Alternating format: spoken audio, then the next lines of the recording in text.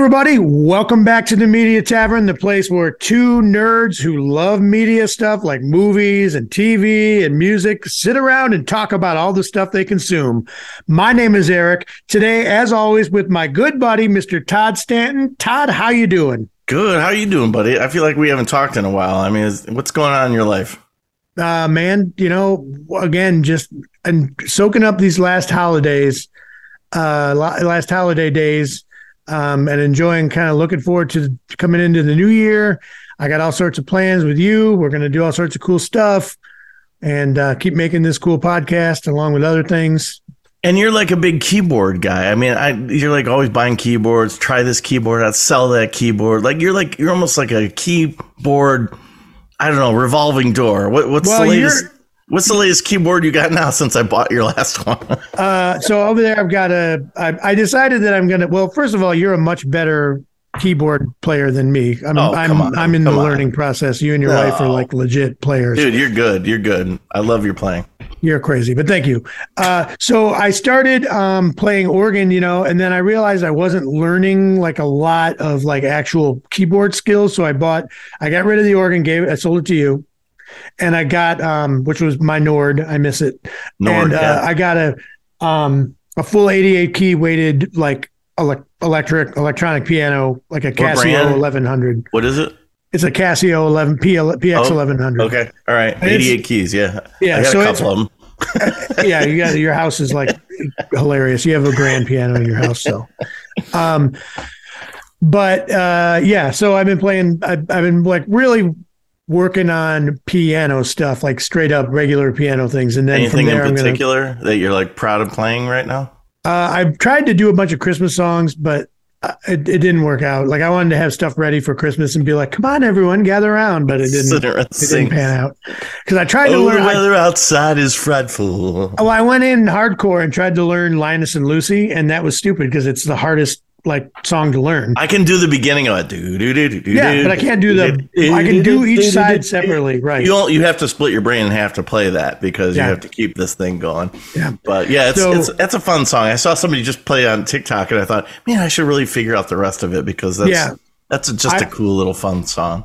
It is. It's great. And I learned it. I got to where it was like my brain wasn't quite melting, but it wasn't relaxing for me to play. So I quit. It does hurt. One song I've been jamming on is this song by Cannonball Adderley called Mercy, Mercy, Mercy.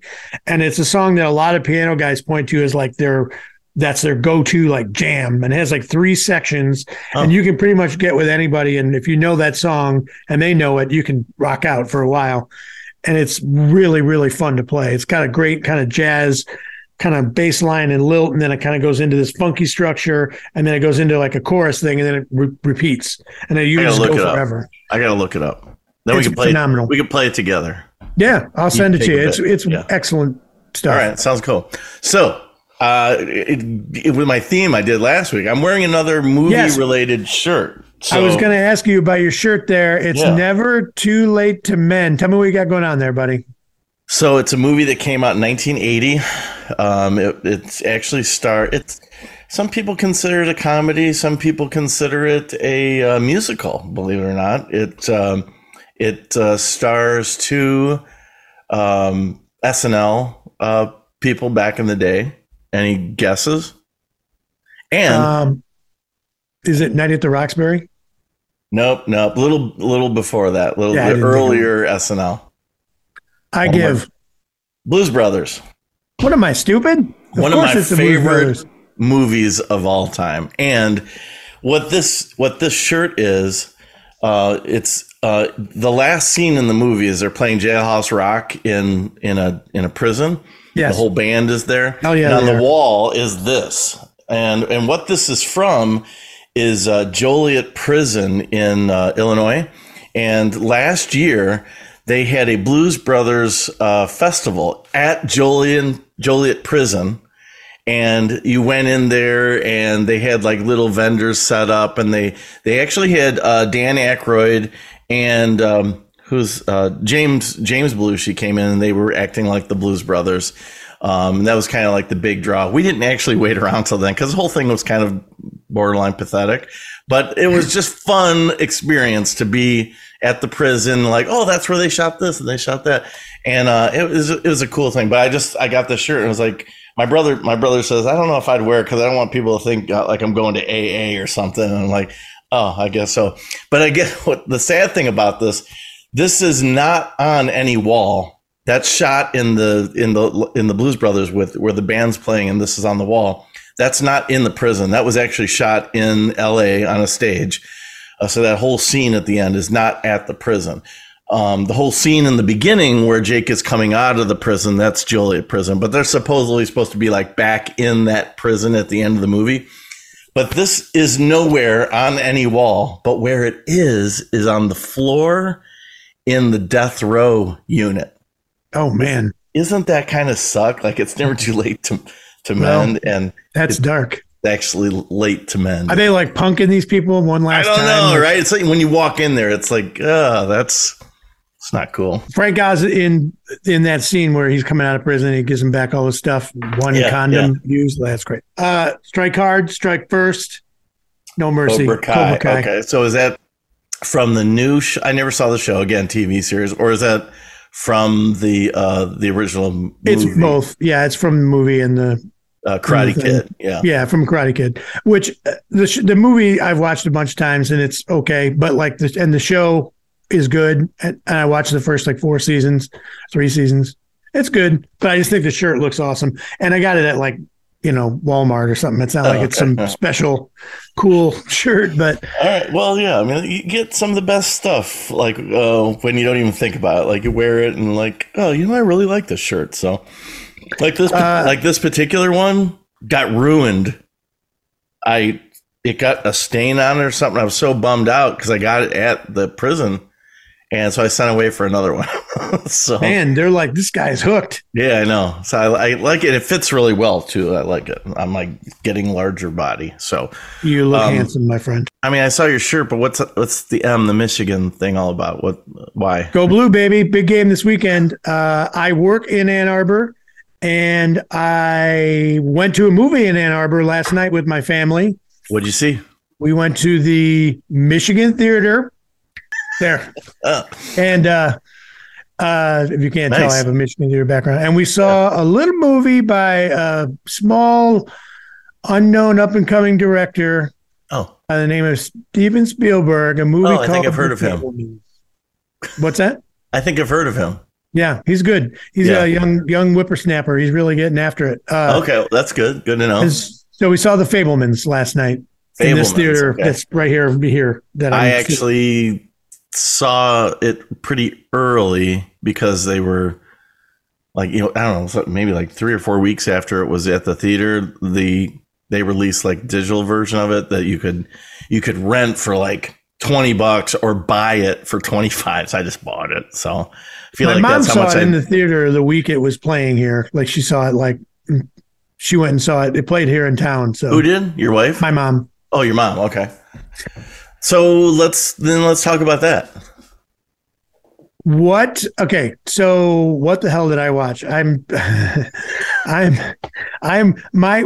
wife and son and I went and saw that movie, and we all had 3 completely different opinions when we came out. What is your opinion overall of the Fablemans? And then we'll get into the details. Well, it's so that people know it's about it's like post World War II era. This kid named Sammy Fableman. Sam. What did I say? No, he keeps correcting everyone saying Sam. Oh, he does. That's right. Yeah, he does. Yeah, you just saw it. I haven't seen it. It's like a bio. It's like a fake biopic about Spielberg's real life. Yeah. Yeah. And Spielberg's life growing up wasn't the best family scenario. I always knew that. I mean, I knew his mom was kind of flaky. I knew his mom kind of cheated. I didn't know that much about his dad, but I don't know how much 1-to-1 this is to Spielberg's story, but I would imagine it is. It reminded me sort of. Did you ever see that one movie with Shia LaBeouf, and it's about his he grows up, his whole the Peanut Butter Falcon. No, not Peanut Butter Falcon. The movie that was made, I think, the same year, 2019, called Honey Boy. Did you ever see that? No, but I know of which you speak. Yeah, it's interesting. It's again, it's not supposed to be about Shia LaBeouf, but it's about a young actor growing up, and his dad's a mess, and the whole life is a mess. And I wouldn't say the Fablemans is like that messy. Like, Shia LaBeouf's story, like they grew up in a hotel, like in a hotel. A motel environment, and there's like hookers and drug addicts, and he's the family's hardly making any money with his acting career, and his dad used to be a big actor at some point in the past, but his dad is a drunk, and it's a very depressing story. I wouldn't say that about the Fablemans. Like, I felt like it was even despite all these terrible kind of like things, I shouldn't say terrible, but saddening kind of things going on in the family. The mom is having an affair. The dad doesn't know about it. And it's with the dad's friend, good friend. He considers him his best friend. Yeah. It's Uncle Benny, basically. Yeah. Yeah. It's sad. And, but it's that is kind of like the backdrop to the Sammy kid, Sam, who is learning how to be a filmmaker, and you're seeing like his love for film happen. And I don't know, I thought it was a nice little sweet story, and how his filming not only captured things he didn't want to see, but he captured stuff that brought his friend base kind of closer to him, because he's kind of a nerdy kid in school. And so it was just kind of like the power of the camera.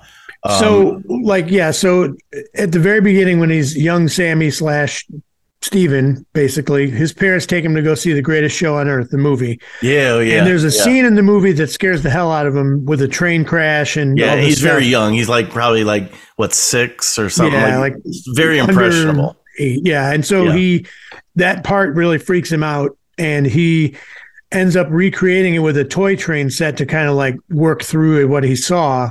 And eventually his mom gives him his dad's video or film camera to like document it, so he can just watch it over and over again and not have to break all his trains every time.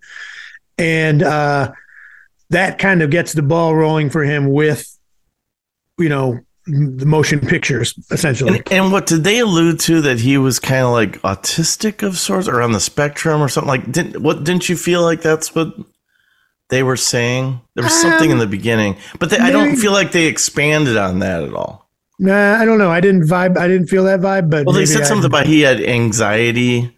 Well, I think he was pretty anxious kid. Yeah. Okay. It just gave me a different impression. I thought, I didn't know that aspect of Spielberg. Thinking that it was like some kind of Asperger-ish, relation. But anyways, okay, go on.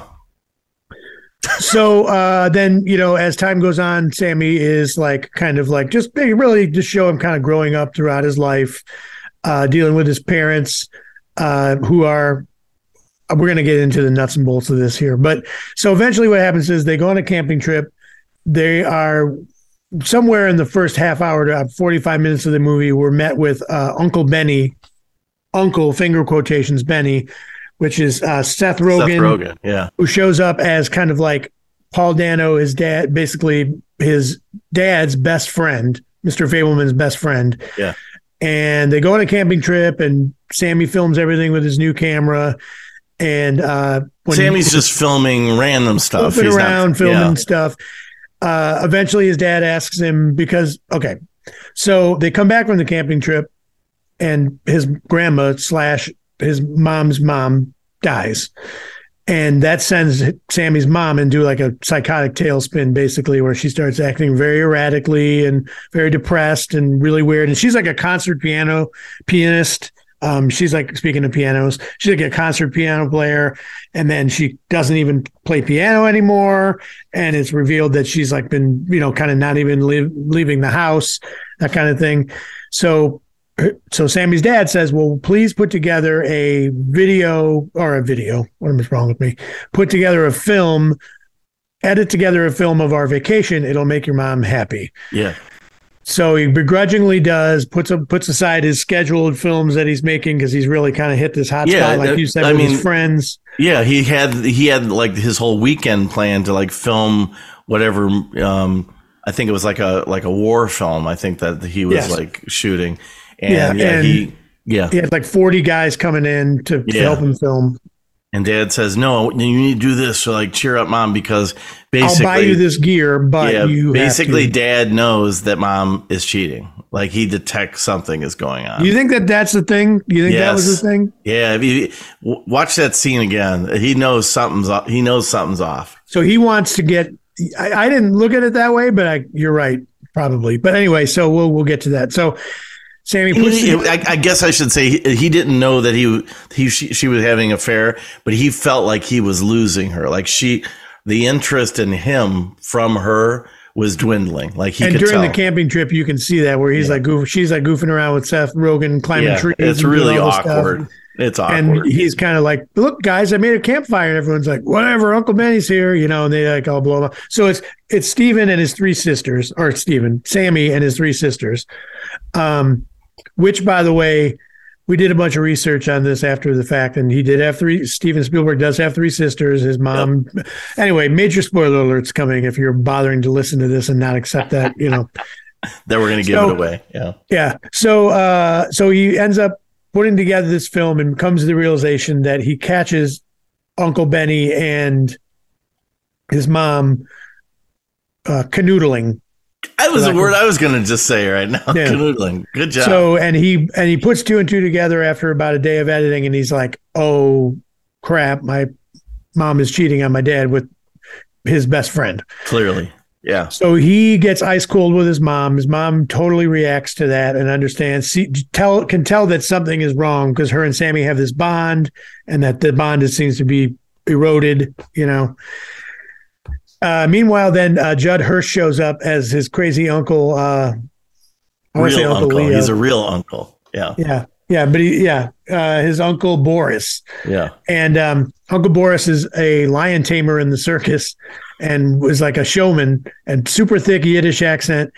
And from what I read, there was an Uncle Boris, but that Spielberg told Judd Hirsch, do whatever you want. Like you make this character up yourself. And I thought that was a pretty amazing character, really. Yeah, he was. Over the top. Way over the top. Way over the top. And he comes in and he tells him, hey, you're basically, he just is there to kind of like, the only reason this character is to sort of be like, Sammy, you're a showman. You got it in your blood. You love art more than you love your family and blah, blah, blah. So I mean, he's the thing that winds up changing the course of Sammy's direction in life. And he just blows in town for like a weekend. Yeah. And he's crude and crass, and he's just like eating chicken with his hands and speaking in real thick Yiddish accent. You can barely understand him. Great character. Yep.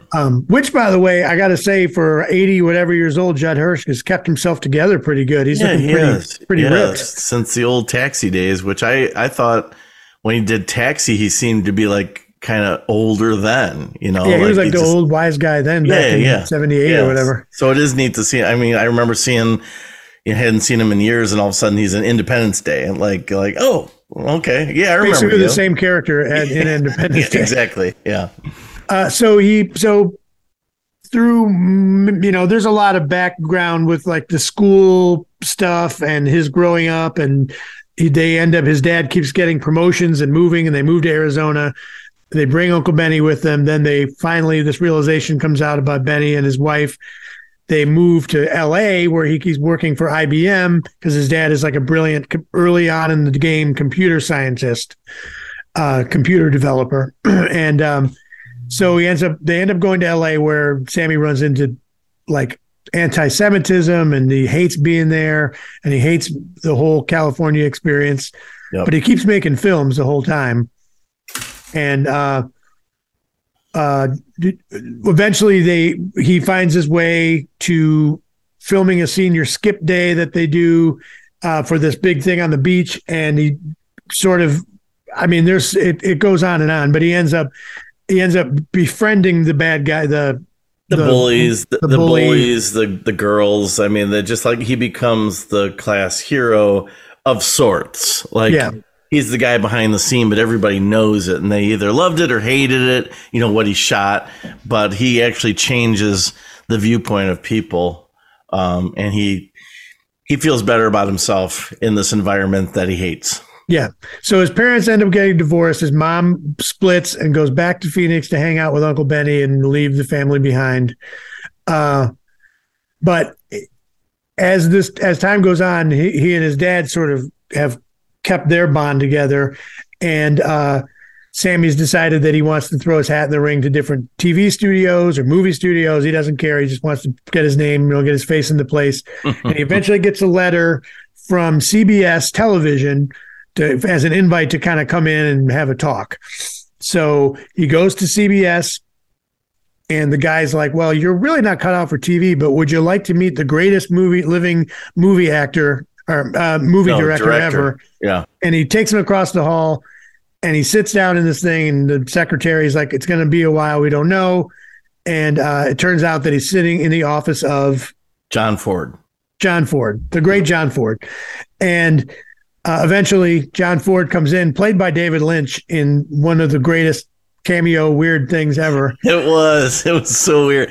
But I mean, I don't know that much about John Ford, but I thought that portrayal of whoever he's doing was so great. Like The Searchers and all those Westerns he directed. I mean, everything. but I'm not really familiar with him. I know the name. I haven't probably seen many of his films.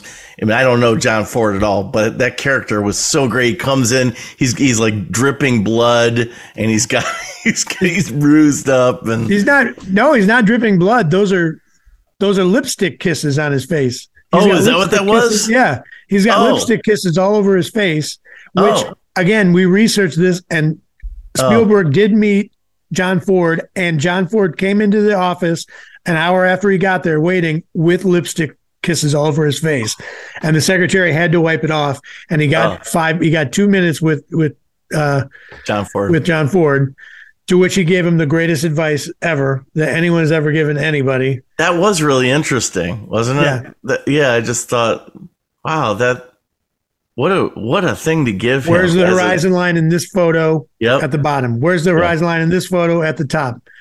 If it's at the bottom, it's interesting. If it's at the top, it's interesting. If it's in the middle, it's complete shit. boring ass. Yeah. Yeah, boring ass shit. Yeah. And then he said, "Get the F out of my office." Yeah, get out of my office. So he throws him out, which apparently that also happened.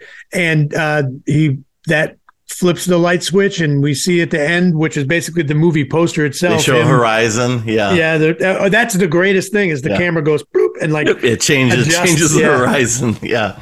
So I thought it was great.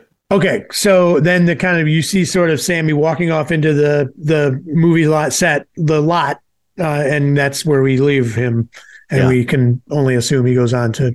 But that brings us to the question. What did you think about The Fablemans? Did you like it? Did you not like it? I was expecting a lot more. When I say that, I feel like there was a lot that went into this movie. I mean, it's a big cinematic looking movie. A lot of the shots are beautiful. You could tell they spent a lot, on the actors, and I mean, the whole ensemble of people there was a lot of, this was a big movie, and I was really expecting to be blown away by it, because I haven't been too happy with some of Spielberg's recent movies. West Side Story, I didn't see it, but I just wasn't interested in it. I know people have said it's really good.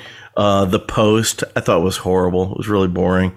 Bridge of Spies, I mean, stuff like this was okay movies, but just nothing that's really like Spielberg movie.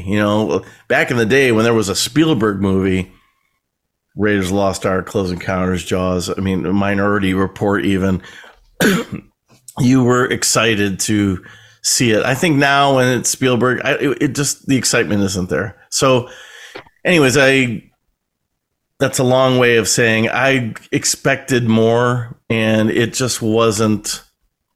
I don't know. I didn't feel like it was a feel good movie. I didn't feel happy about it when it was over. It was just, it was okay. It's not a bad movie. Just, I don't know if I'd watch it again. So.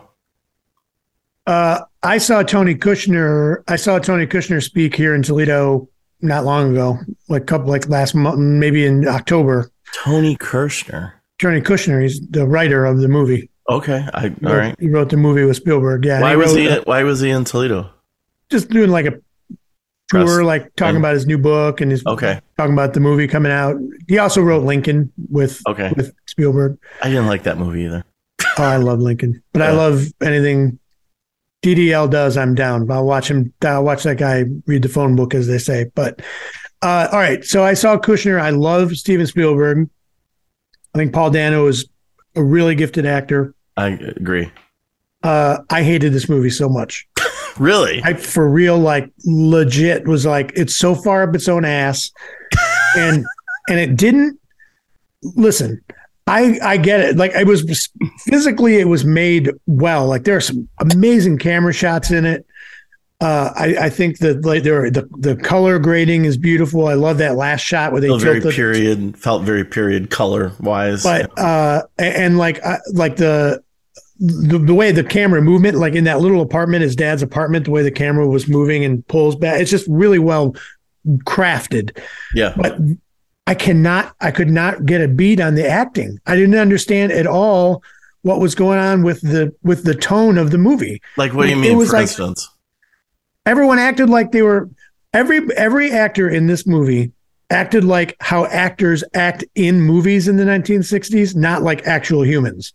So like it was like Leave It to Beaver kind of. Yeah, it was all super performative. Like it wasn't like you were watching any real people. It was like, well, I guess I better blah blah blah. I mean, it was like that was intentional, though. I mean, but it was jacked up. The tone was, if that was intentional, that was a bad intent. Well, I mean, because of the squeaky clean time period of the 50s or whatever, don't you think that it was like trying No, that's not how people would act at all. Well, it's so weird. I mean, I'm not saying they did act like that, but we saw that on TV with. But that doesn't, that's a tone. What the hell kind of movie is that where you're like, let's have these fake actors act fake and say things that people would never say in real life. And then like behave like, and okay. And also the Michelle Williams character is, I understand his mom was a weirdo, but way too weird. Like that whole thing with the camping and the ballet dancing and the thing. I'm like, what is happening right now? But and it wasn't so much just her. It was like the rest of the family was okay with it. They were like, wow. Amazing. Like they were in awe of, the mother and wife and being basically, you could see through her dress against the campfire and she's dancing around like the headlights. Like she was like a ballerina, and it was just so awkward.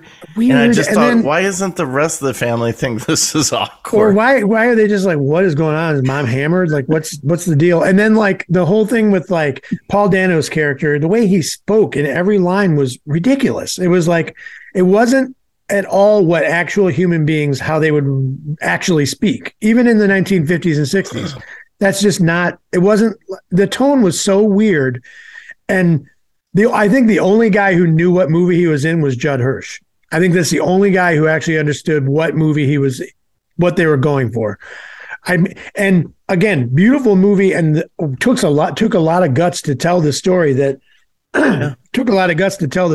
apparently is very accurate to his life. I think that's one thing that is commendable, that he really, he had to wait for his parents to kind of pass away so he could tell the story the way that it really went down, without crushing them.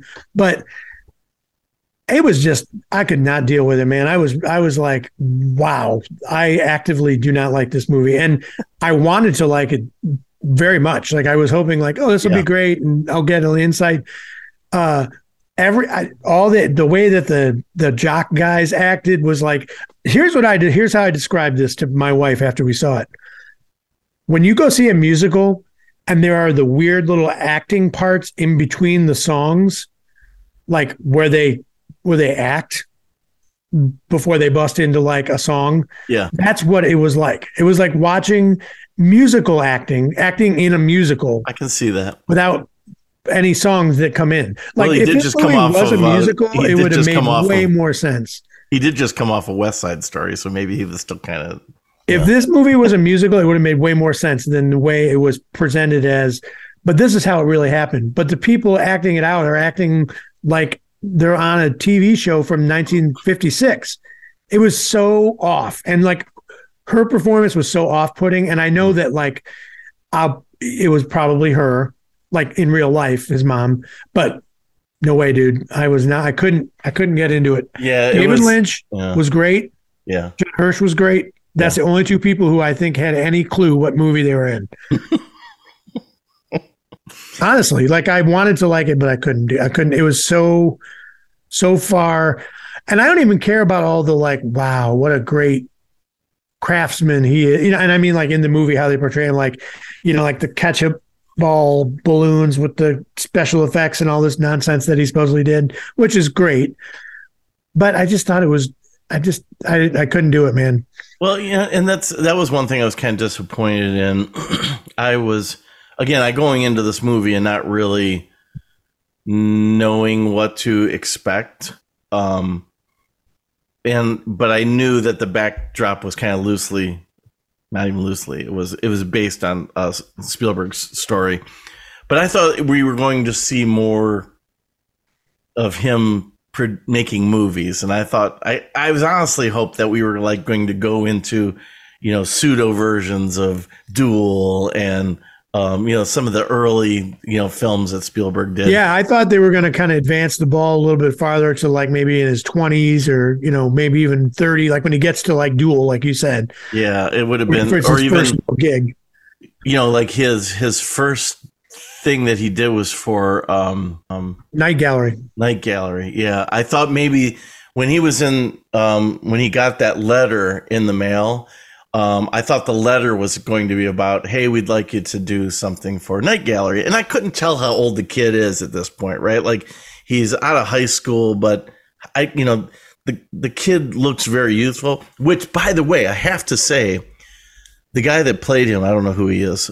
He looked so much like a young Spielberg. Like if you would dig out Gabriel LaBelle, if you would dig out pictures of young Spielberg, he was a spitting image of him. I could not get over. Every time I saw him, I was like, man, they really picked the right kid to portray him, because he looks. I thought he was a good actor. Again, I didn't understand what movie he thought he was in. It was so weird. And they kept doing this thing where they would close up on his face, and I think they were trying to show like wonder and awe. Yeah. But he has these shark eyes that are almost like dead eyes, and like it was so weird because like his eyes were like almost black and like glassy. It was really weird, man. It was just, the whole thing was a weird experience for me. The filmmaking of this movie was great, and I commend them for a really believable time period. Time like a history, a time in history when things were rough, and the anti-Semitism was a interesting thing to address. Yeah. But man, it was just too weird. It was just weird and off. Something was off about it, and I couldn't put my finger on it. And again, love Spielberg, love Tony Kushner. I think that Paul Dano is one of the best out there, young guy that I think is going to end up finding his thing. Yeah. He's in one of my favorite movies ever, where There Will Be Blood. So it's mine too. So good. That whole movie is genius. I love that. And so I just don't. I just couldn't wrap my arms around this thing at all. And I wanted to badly, but that's a no for me, dog. All right. Well, you hear it. So I may or may not watch it again. And Eric, you got stuck buying it. Yeah. I may have to watch it again just to see all the little points that you brought out. So I hate negative reviews. It drives me nuts. And I hate being negative about stuff because I'm like positive guy. And I love all the things about this movie, but I got to call like I see it on this thing. I mean, that's what our discussion usually is about. We're never like throwing any movie under the bus completely, but we give our opinions on what we do like and what we would have hoped to see or hope not to see. All right, so enough about the Fablemans, for God's sake. Let's talk about your corner. All right, let's shift gears back to. I'm going to go back to the beach. Oh, I like that. I like, yeah, nice and that warm, feels more buddy. comfortable. Yeah. All right, so for my corner in this episode, I'm going to go a place that we haven't really gone too much yet, which is music. Oh, okay. Good. I mean, it's good. We started out with piano this week, so that's nice. All right. So over the last couple of weeks, one of my favorite musicians and one of my favorite singers, Terry Hall from the Specials, passed away in December, and I just wanted to throw a little spotlight on the band, the Specials, aka the Specials, aka kind of a ska revival band from the late '70s that kind of shaped this guy into the monster that you see before you. Oh, okay. When I was a kid, I was really into and I still am, but I was really into Rush and all these kind of prog rock bands and stuff. And my dad was a blues guy, and he was would travel around for business, and he would go to he was really into new music at the time when I was a kid. And so he would go see the Pretenders play at a little club, or he would go see the Clash in New York City if he was there, stuff like that. And so I said, Dad, I really want a bunch of Rush albums for Christmas one year. And he said, I will buy you these Rush albums, but I'm going to buy you these other albums that you have to listen to as well if you want these other records. So I said, sure. So he bought me the first Specials album and the second album, which is called More Specials. And I put those on, and it blew my brain out, and I didn't care about anything else except ska and punk rock from then on. I do now, but as a kid. It totally flipped my whole script, and I went nuts and followed everything. I learned more about Madness and Selector and all these bands. So the first two Specials records, and this is during the 80s, late 70s. They started in the late 70s, okay. Yeah. All right. And so the first album is the manifesto of new revival ska in the 70s. I mean, it starts out with the song "Gangsters," and you've probably heard Ghost Town, the 12-inch single, always gets played around Halloween, but it's about the actual break. This place is coming like a ghost town. Song. Yeah, I love that song. Sing it. Love that song. Yeah. So, and that song's more about the London music scene fragmenting than it is about haunted things. But anyway, too much fighting on the dance floor. So those first two Specials records are great. And when Terry passed away, his voice is super distinct, very he just had this kind of almost dandy quality to his voice. And the second Specials album, especially, I saw at some football match in the UK somewhere, they had Terry's quote of "My name's Terry and I'm going to enjoy myself first," in quotes, because that's the line from "Enjoy Yourself" on the second album. Okay. And he kind of steps up. He's just a cool voice. If you're into anything like Elvis Costello, or if you are into you probably have already heard the Specials, but if by some odd chance you have not, I highly recommend the first two Specials albums. They're one of those groups, kind of like Bob Dylan or the Beatles, that don't really need a greatest hits. You can just buy the albums because they're all excellent. They're all greatest hits, really. But the first two are pretty lights out. So that is my corner. Go listen to the Specials. If you have them in your collection and you haven't dusted off, blown the dust off them in a while, let's tip the cap to Terry and listen to some Specials. Tip the pork pie hat to Terry and listen to some Specials today. Yeah. Todd, let's head over to your corner. What you got, bud? Okay, well, I was going to do another movie, but since you switched gears this time and did music, I thought I'd talk about something that it's kind of been I've been passionate about for a while, an artist. Back in, I don't know what year it was now, 96, I think, the movie That Thing You Do. Remember That Thing You Do? I do. The Tom Hanks film. I fell in love with that soundtrack. I mean, and I had a group of friends and my wife at the time. We all really got into that movie, and it's a phenomenal movie. It's so good. Such a great movie. I'm always surprised when people say they've never heard about it or never seen it. I'm really taken back by it because it was Tom Hanks' directorial debut. But it's about a fictitious band who's just kind of growing up. Yeah, the Wonders that grew up in Erie, PA, and you see them. They have a one hit wonder kind of song on the radio, and they are called the Wonders, and it's just a great little fun story. I love it. I've seen it 1,000 times. When that soundtrack came out, I was really at a period with the music that I was listening to. I was kind of bored with what was on the radio. Independent music was starting to be more radio friendly, I guess. There was a radio station here in Toledo. What was it, 90? Was it 89X? I think, yeah, 89X. They played more stuff that no one else played. And I started exploring some of the bands, the indie rock bands at that time. I really loved the Wonders so much. I really was curious on who the band was. And in the credits, no one was credited. The Wonders was credited. If you go and look through all the movie credits, if you look at the soundtrack credits, nothing. But they did say that the music was written by Adam Schlesinger. Now, I had no idea who Adam Schlesinger was at the time. I found that Adam Schlesinger was in a band called Fountains of Wayne, and I never heard of Fountains of Wayne. So I quick rushed out to the CD store when we used to have CD stores, bought the first thing I saw, listened to it. I hated it. It didn't even sound like the guy singing at all, too. Like, I'm so disappointed.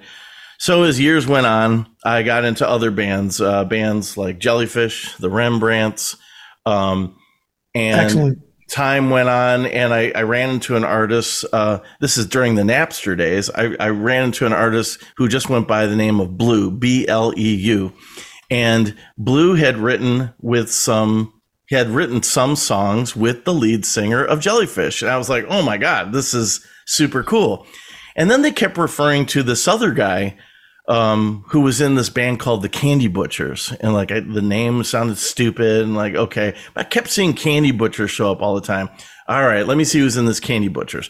There's a guy named Mike Viola. I'm like, okay, no idea, never heard of him. Really didn't, I don't know who you are, never heard of you. I just kind of left it alone.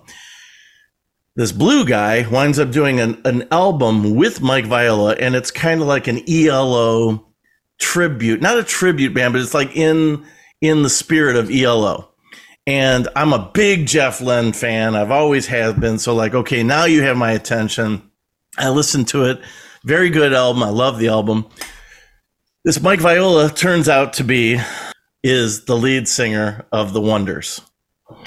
It's his voice. Anytime you hear the Wonders sing any song, that's Mike's voice. So now fast forward, I really fall in love with Mike's music. I get online, I meet a bunch of really cool people who are in love with Mike Viola. We have like a really close knit kind of group. We would do every Wednesday, Mike would do a free show from his house and just play Mike Viola songs. It wasn't free, I guess, but it was cheap. It was through an app called Stage It. This is way before we had the live platforms that are just readily available to anyone. But you could tip him, and we really got to like know him. He was almost like our online buddy, to the point where my band, or my family band, so our family, we would open up for Mike. And other people would too. So they would do like an opening act show. That's awesome. I didn't know that. That's super cool. Yeah. There's this really fun time where Mike did this idea where he was like, he really liked the idea of these little bands that opened up for him out of our group.